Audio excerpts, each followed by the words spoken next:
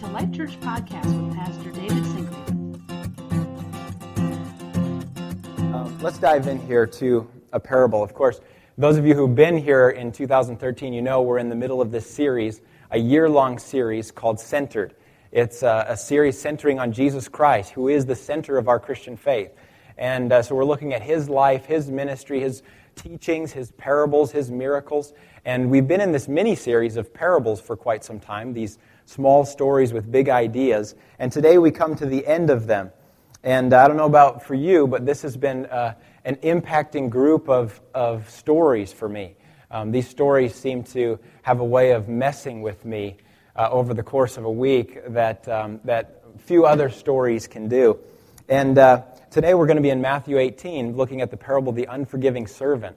So I wish I had a nicer ending to these parables for you, but this one is just as brutal as all the others, if not worse. This is very, very difficult, not necessarily to understand, but it's difficult internally because it's something that we all deal with. And so before we begin, I want to read you something that I came across this week, and this is written by Corrie ten Boom. Those of you who know Corrie ten Boom, she's the author of the book The Hiding Place. Maybe you've seen the movie. She's a Dutch woman who was arrested by the Nazis for hiding Jews. And she tells her story, and it's very much connected to this parable in Matthew chapter 18. So if you want to turn to Matthew chapter 18, verse 21, and keep your finger there, that's where we'll be today. And I'm going to read this here from Corrie ten Boom. She says, "It was in a church in Munich where I was speaking in 1947 that I saw him. A balding, heavy-set man in a gray overcoat, a brown felt hat clutched between his hands. One moment I saw the overcoat and the brown hat, the next, a blue uniform and a visored cap with its skull and crossbones. Memories of the concentration camp came back with a rush. The huge room with its harsh overhead lights, the pathetic pile of dresses and shoes in the center of the floor, the shame of walking naked past this man. I could see my sister's frail form ahead of me, ribs sharp beneath the parchment of skin. Betsy and I had been arrested for concealing Jews in our home during the Nazi occupation of Holland. This man had been a guard at Ravensbrück concentration camp where we were sent. Now, he was in front of me, hand thrust out. 'A fine message, Fräulein. How good it is to know that, as you say, all our sins are at the bottom of the sea.'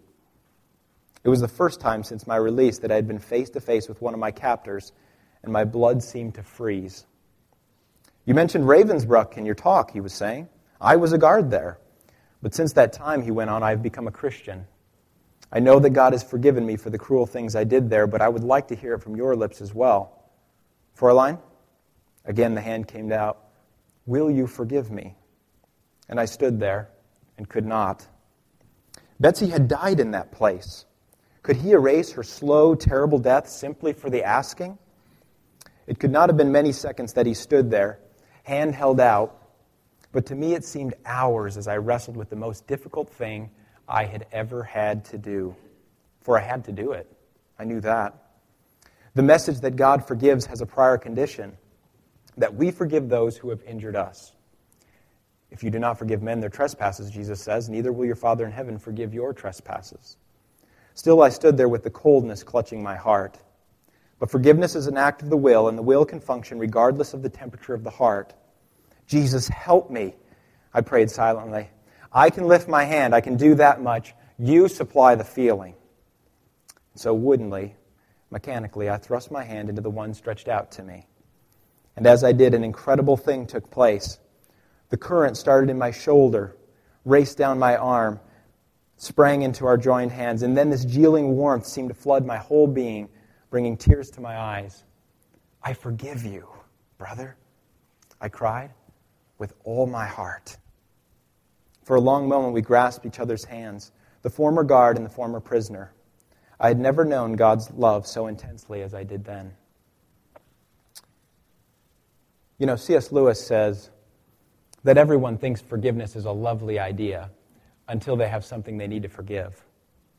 I think that's the way it goes with us. And this parable is difficult because these are not abstract concepts out there about other people somewhere far off. These are real issues in your lives. These are real evils that you all have suffered at the hands of another. Like Corrie ten Boom, some of you have people in your mind that when they pop into your mind, you're instantly taken back to unhappy places. You have flashbacks. And some of you have been abused physically or sexually. Some of you have been slandered publicly and maligned. Some of you have been financially taken advantage of, or people have embezzled money from you. Whatever it is, I know that I'm not preaching to people who don't know the pains of having to forgive someone. I understand that. But Jesus is trying to get at these very difficult and deep issues in our hearts today, these tender issues in our hearts today, and he's going to use this parable to do it. But one thing we have to remember up front is why Jesus is doing that, and that is because of his vast and endless love for you and I. He is trying to get at these issues because he loves you more than you know, because he cares about you, and because he wants you free. He wants you free from the prison of bitterness and hatred and resentment that unforgiveness will cause. You know, Lewis Smedes said to forgive is to set a prisoner free and discover that that prisoner was you. This is very true, and so we can even see the kindness of our God in commanding us to forgive. But that doesn't make it any easier, does it?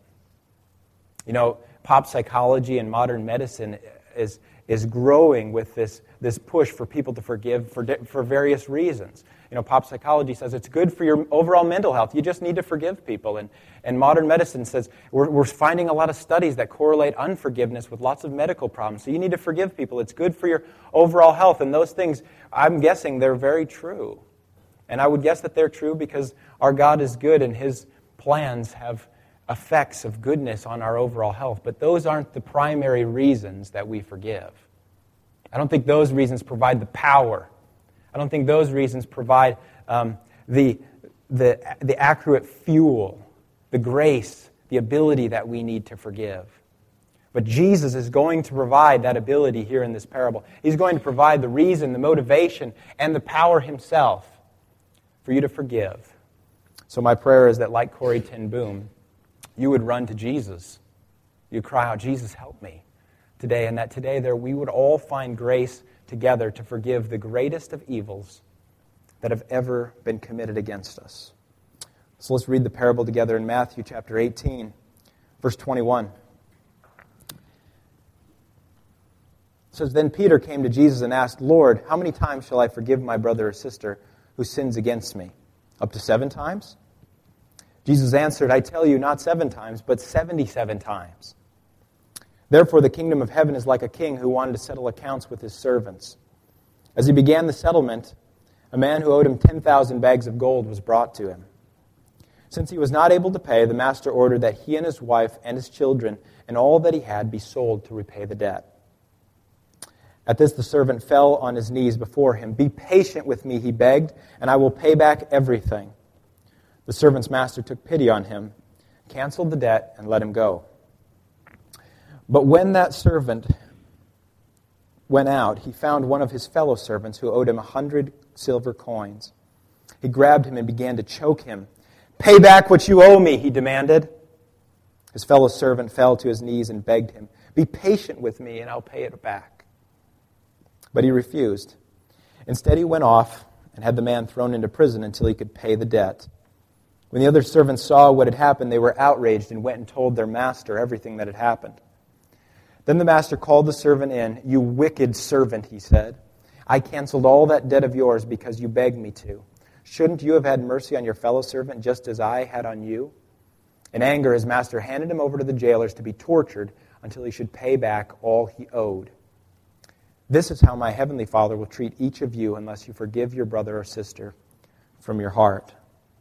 This is God's word. Let's pray. Heavenly Father, we thank you for this difficult word. We thank you that you have forgiven us an unthinkable and unpayable debt in the work of Jesus Christ on the cross. We pray now that by your Holy Spirit, Father, you would enable us to extend the mercy that you have shown us to those around us. In Jesus' name we pray. Amen. Okay, this parable gives us a good look at 4 things that are necessary for all of us to understand concerning forgiveness. First of all, I want us to see God's standard for forgiveness. He's going to show you how many times you have to forgive. And then God's going to show you a picture of perfect forgiveness, a picture of what God means when he says forgiveness, because there's a lot of misunderstanding in people's minds about forgiveness. Then you'll get to see what unforgiveness is, and you'll get to contrast the two and see, which area do I fall more into? Am I more on the side of forgiveness, or am I teetering more on the side of unforgiveness? And lastly, we're going to get to see in the tragic ending of this parable the motivation that Jesus Christ gives us, the reason and motivation he gives us for forgiving those who have wronged us. So here we go. Let's begin in verse 21. God's standard for Christian forgiveness. Verse 21 says, Then Peter came to Jesus and asked, Lord, how many times shall I forgive my brother or sister who sins against me? Up to 7 times? And the context of this parable is that the disciples had just gotten done visiting with Jesus about the protocol, the process for handling an offense by a brother or sister. Okay, so Jesus has told them this is how you do it when a brother or sister sins against you. This is how you reconcile, basically. And then Peter comes to thinking, and he's like, hey, how many times am I supposed to do this, Jesus? And Peter thinks he's being generous by saying, I'll forgive him 7 times. You know, that's the number, the perfect number in the Hebrew culture. But certainly not 8, right? And Jesus says, no, 77 times. And what Jesus is not saying here is, you count 66, 67, okay, a few more times, and then I'm not forgiving you anymore. 77 here is hyperbole. It's exaggeration for the point of saying, no, Peter, just don't keep track at all. My standard for forgiveness is you don't keep track at all. You forgive every time. Every time you forgive. And so 77 is not some rule that you go home now and keep track of. But it is an exaggeration for the point of saying God's standard is we forgive every time. Now, on to verse 23, the parable itself and God's definition and picture of Christian forgiveness. It says, Therefore, the kingdom of heaven is like a king who wanted to settle accounts with his servants. The first thing I want you to notice here is a big theme in Matthew. Jesus is introducing this theme of the kingdom of heaven. And anytime you see him talking about the kingdom of heaven, and then a king is introduced, he's talking about God. So God is the perfect example of forgiveness here. And that tips us off to something about forgiveness, and that is that it's a supernatural grace. It's not something that human beings, fallen human beings, do normally, right? I mean, what's our normal response to evil or to suffering or to injustice or to when someone wrongs us? Our normal response is not, hey, I really want to go and forgive them. Our normal response is justice, vengeance. That's our normal response. I mean, think of what happened when Pearl Harbor was bombed. Our normal response is, we're going to bomb you back. I'm not saying that justice is wrong. We need to have justice. It's what makes society peaceful. But our normal human response is, let's bring this to justice. Let's get vengeance. Let's get them back. So you need to realize that forgiveness is a thing in the kingdom of heaven. It originates with God. It doesn't originate with us. And so we know we're going to have to run to God if we're going to forgive truly. It's going to be this supernatural thing. And I think you see that in Corrie ten Boom's story, that this was not something that she possessed just because she was this great lady. But she went to Jesus because this was not something she could do on her own. It has to be supernaturally infused into us. Now, let's keep going and see what else forgiveness is. So the king's going to settle accounts, and he says, as he began the settlement, a man who owed him 10,000 bags of gold was brought to him. This is an unthinkable, unpayable debt. It's literally $10 to $12 million. Who knows how this guy got in debt that much? But he did. And Jesus is using this exaggerated sum to show that he has literally an unpayable debt. If the guy worked every single day and paid every dime of it back to the king, he could never repay the debt. It is an unpayable debt, insurmountable debt. So he's got this massive debt, 10,000 bags of gold. And then it says, since he was not able to pay, the master ordered that he and his wife and his children and all that he had be sold to repay the debt. Which you might say, hey, that's bush league, man. That's really serious. How come he's doing that? Well, this was fair game back then. People were possessions. So you do whatever you need to do to recoup the debt, including selling the guy and his family and all his stuff. You could do that. That was perfectly legal, perfectly just way for the king to handle this debt, and he had every right to do it. And the servant knew it. He said, and so in verse 26 it says, "At this the servant fell on his knees before him. 'Be patient with me,' he begged, 'and I will pay back everything.'" Now in verse 27 we see the other three parts of what forgiveness is. It says, "The servant's master took pity on him." It means he had compassion on him. So there is a part of forgiveness where you feel compassion, or you at least feel some level of being able to relate to the person that's sinned against you. Now you and I can relate to them in a way that God can't relate to them because God doesn't sin. We can relate to fellow people that sin against us because we say, yes, I understand the problem of sinfulness. I don't understand why you committed that sin against me, but I understand the problem of being a sinner, of needing grace because we all sin. And so this feeling is this feeling of compassion, this feeling of, I can relate, brother, I'm a sinner too. All right? And so that's something that is required for forgiveness. You feel compassion for the person. Your heart isn't totally hardened against them. If your heart is completely hard and you're bent on vengeance, you will never move towards forgiveness. Secondly, look at, he cancels debt. Forgiveness means to cancel debt. And I want to highlight here that most often we think of forgiveness as a feeling, that I'm going to somehow feel like I like the person again, or forgiveness has very little to do with your feelings. Rather, it is more about your will and your actions, which is another thing I like about Corrie ten Boom's testimony. It means you cancel debt. And now notice the size of this debt that the king cancels. It's massive. It's insurmountable. It's unpayable. And so you need to understand that forgiving sin always costs something. It always has great cost to it. And think about it. This makes sense. If I come over to your house and I'm chasing around Liv or Jada and I knock over a lamp and it smashes, then I will say, oh, hey, I'm really sorry I broke your lamp. Let me pay for it. And you say, oh, no, Pastor Dave, don't worry about it. I'll get it. And what you're saying is, I will take cash out of my own pocket to pay for your mistake, to forgive you. It's going to cost you to forgive me. Tim Keller said it like this. He says, God's grace and forgiveness, while free to the recipient, are always costly for the giver. From the earliest parts of the Bible, it was understood that God could not forgive without sacrifice. No one who is seriously wrong can just forgive the perpetrator. See, that's why pop psychology, I don't think it holds a lot of weight. Just forgive them. Come on, just do it. He says nobody can just forgive the perpetrator. He says instead, when you forgive, that means you absorb the loss and the debt. You bear it yourself. All forgiveness, then, is costly. So think about this with me. If someone embezzles $100,000 from you and you decide you're going to forgive them, that means you are going to pay the debt internally. You're going to cancel it on your own books. You're going to pay it out of your own account. Likewise, if somebody slanders your name, publicly, you're going to pay for that somehow. Some people might not get involved with you. Some people might think ill of you. So there's going to be an internal payment. If you're going to forgive them, you're going to have to pay something. There's going to be a cost to you. If somebody, if somebody abandons you, or if somebody is unfaithful to you, there's going to be a lot of emotional cost to you for forgiving. To not bringing that up, to not speaking about it. You're going to deal with that internally. And that's what he wants us to see here, is that there's a great cost to forgiving people. It's extremely costly to the one who's forgiving. And the king does that here. He completely owns the debt. He stares it right in the face. $12 million. Man, it's a lot of money, he's thinking. And he looks it right in the face.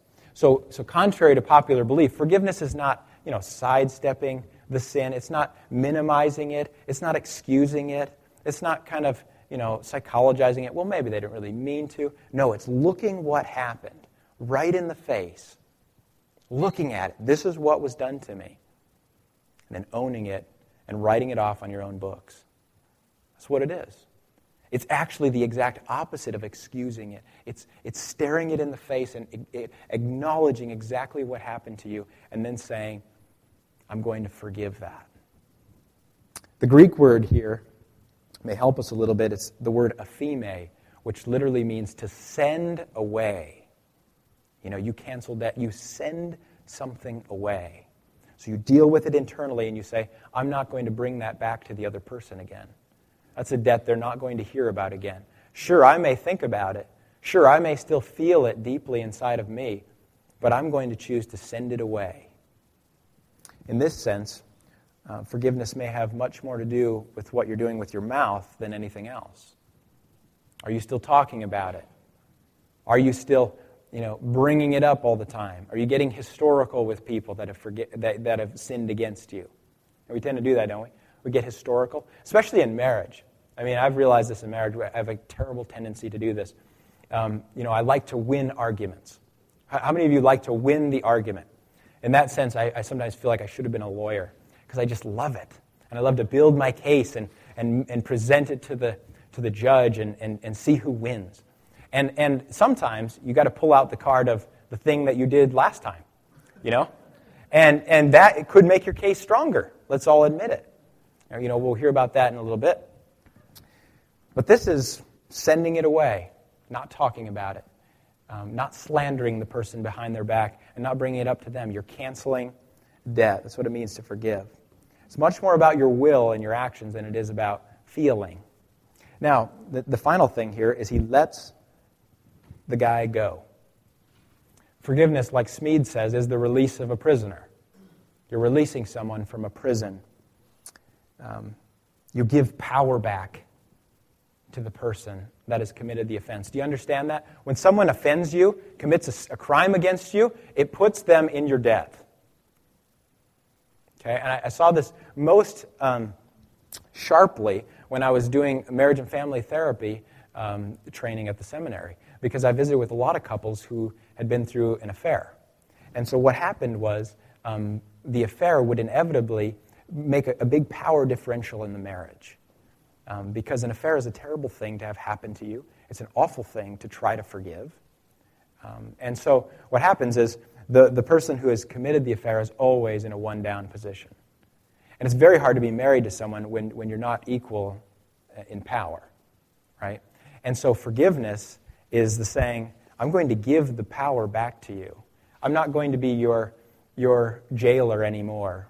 You're not going to be my prisoner anymore. We're going to be equal in power. I'm going to throw that trump card away. The person in the marriage who was faithful always had a trump card. They could win any argument because they had been faithful and the other person had not, and rightly so. But forgiveness is saying the trump card is in the garbage. It's not coming out anymore. It's going to be on a level plane. We're going to do this fair. It's very, very difficult to forgive. It means you let a prisoner go. Now, a picture of unforgiveness. This is unfortunately where I often see myself. Now, notice, verse 28, the servant gets done receiving this incredible mercy from this king. He forgives an unthinkable, unpayable debt.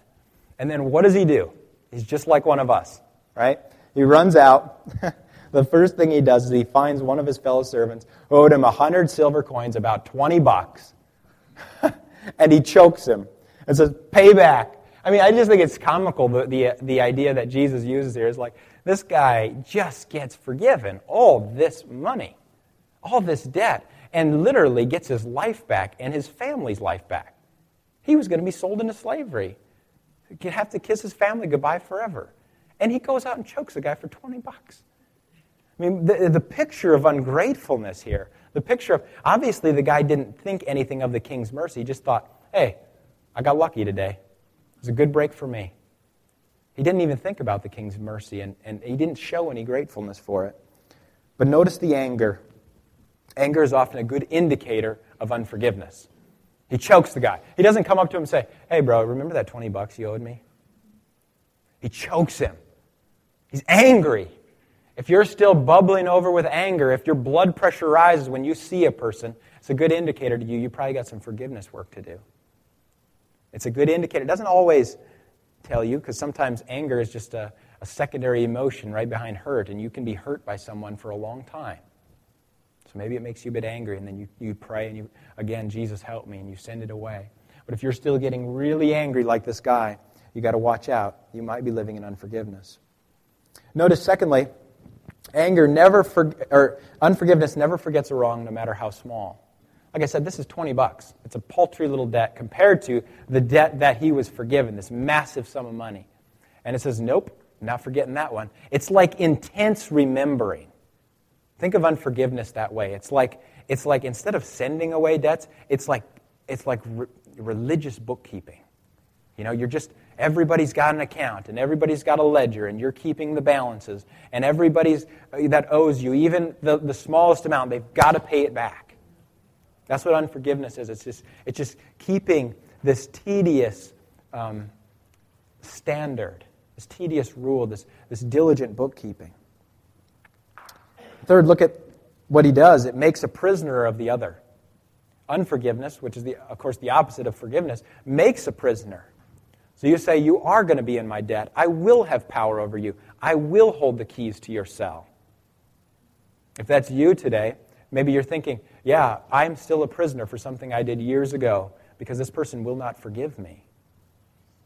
Or maybe you're sitting here and you're thinking, I know that I hold the keys to some cells. I know that I've locked some people up and I need to forgive them. I need to release them and let them go. Maybe these people are in your life still, or maybe they're not. Maybe they don't even know they're your prisoner, but they're a prisoner in your head. Unforgiveness makes the other a prisoner. Fourth and finally, you feel responsible for bringing about justice, and in fact, you insist on it.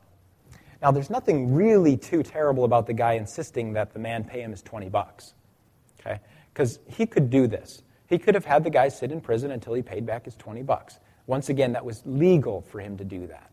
But it's so wrong in the context of the story because of the mercy that he's just received. Do you see that? Here's what's so wrong about it. I mean, basically, this unforgiving servant slaps the king in the face and says, your mercy is foolishness. It's foolishness. In insisting on his own standard of justice, he's saying, my standard of justice is higher than God's standard of justice. My standard of what people have to live up to is higher than God's standard of what people have to live up to. And, of course, his unforgiveness leads to an unfortunate and tragic ending. And here, in this part, we find the reason and the motivation that we forgive. You know, the fellow servants see what's happened, they run and they tell the master. And, of course, it says he calls in the servant, you wicked servant, he said, I canceled all that debt of yours because you begged me to. Shouldn't you have had mercy on your fellow servant just as I had on you? In anger, the master handed him over to the jailers to be tortured until he should pay back all he owed. This is how your heavenly Father will treat each of you unless you forgive your brother or sister from your heart. And we have to understand this part, because this is very, very, very serious. I think you can understand the weight of it here. What God does here is he simply holds this unforgiving servant to his own standard. Do you see that? He simply holds him to the same standard. And there are two standards that you can choose to live by. Either you choose to live by God's standard or your own standard. Yeah. Cindy? Oh, okay. Okay. Either you choose to live by your own standard or you choose to live by God's standard. God's standard, he said, is mercy. And of course, he's shown us all that in Jesus Christ. But this guy says, my standard is higher. My standard for justice is higher than God's standard, so I'm going to demand justice. And God says, fine, have it your way. C.S. Lewis said one time that there are two kinds of people in the world. Those to whom say to God, thy will be done. And those to whom God says, fine, have it your way. And that's what's going on here. God is saying, you didn't want to do the mercy thing? Let's do the justice thing. I can do that too. Because God is indeed merciful, but he is likewise just. If you want mercy from God, then you better be merciful. If you want mercy from God, then you need to live by his plan with everyone else around you. That's what he's saying here. If you want mercy from God, then you need to accept his standard for everyone else and say, your standard is right, God. And you've given me mercy in Jesus Christ, and so now I am compelled and I am underneath that standard to show that to everyone else around me when they harm me. That's your first option. You need to think carefully through this decision. You have two choices here. You have only two choices. If you're going to live by God's standard for justice, then it's mercy. You receive it in Jesus Christ, you get mercy from God, and then you must give it to everyone else. Or You can choose your own standard and say, we're going to do justice. Everyone's going to pay me back what they owe me. Everyone's going to pay to the last nickel. And then God will say, okay, we can do the justice thing. Now you get justice from me as well. And that's what's happened here. That's what's happened in this parable. The choice to forgive, friends, is up to you. But I would urge you to think very carefully about your choice. Which standard of justice will you live by? Will it be God's standard, which is mercy, expressed in Jesus Christ? Or will it be your own standard? And then God will call you to justice as well.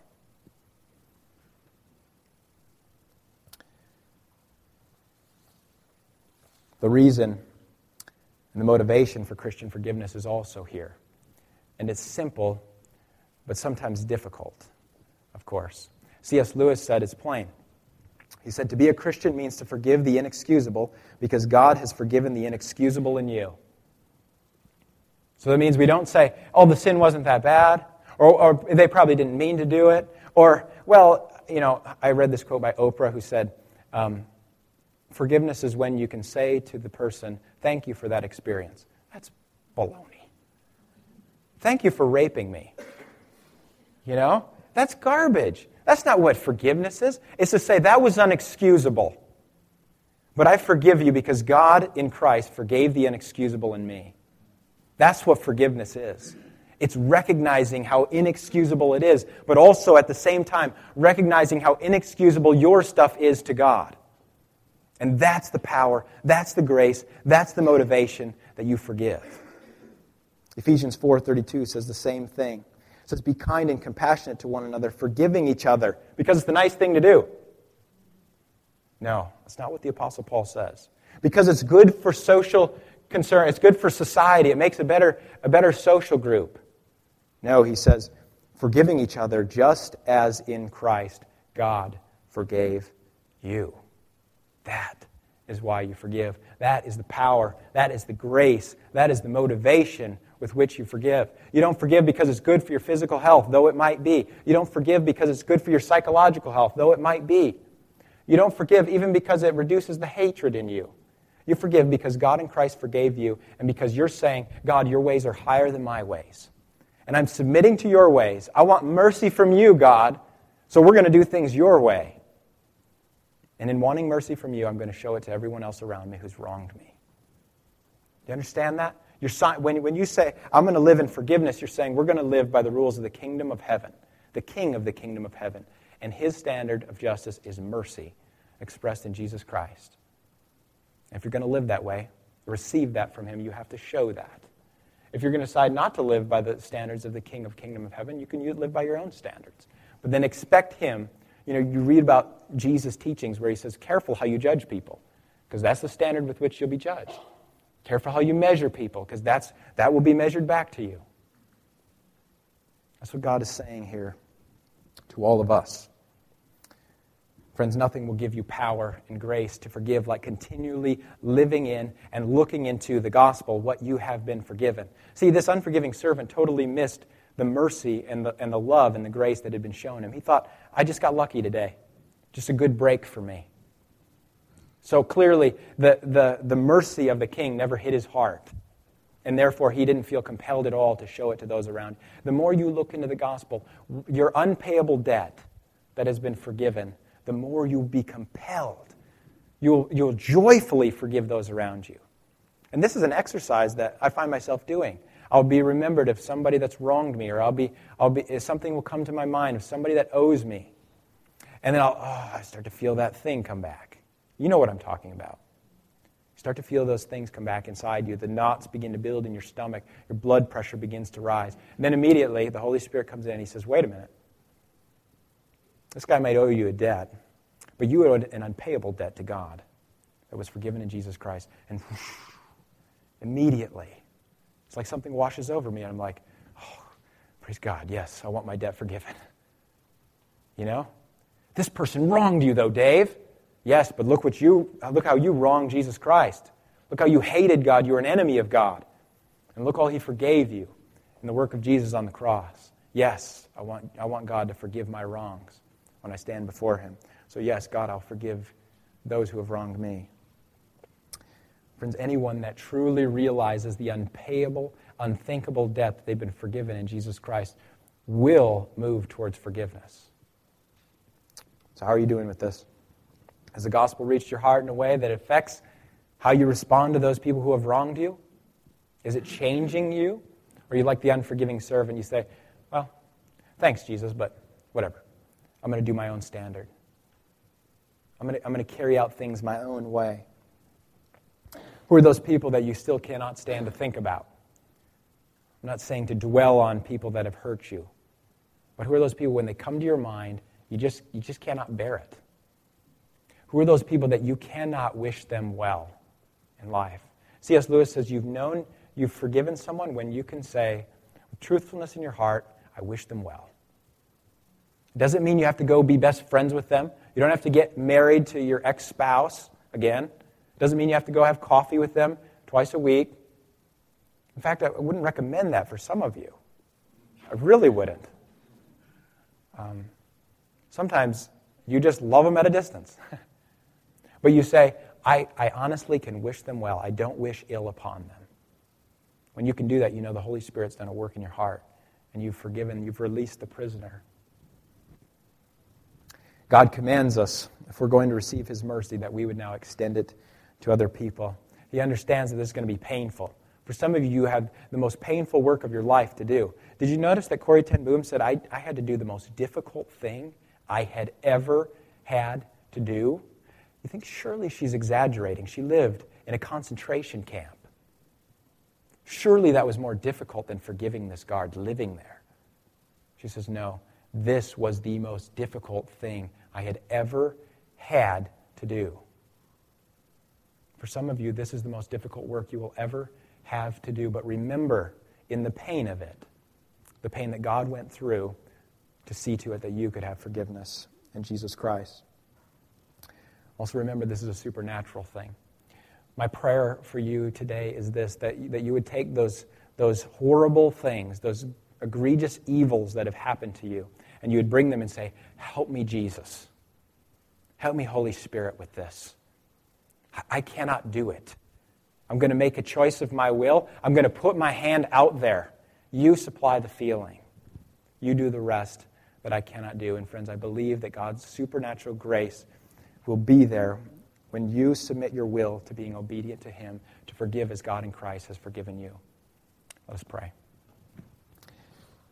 Father, we thank you for forgiveness in Jesus Christ.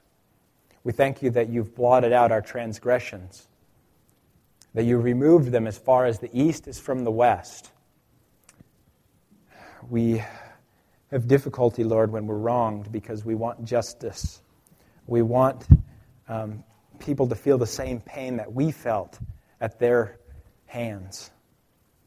But Lord, help us to keep our eyes on you, the author and the finisher of our faith, the one who has forgiven everything that we've ever done, so that we can spend eternity with you, so that we can have new life and new hope in you.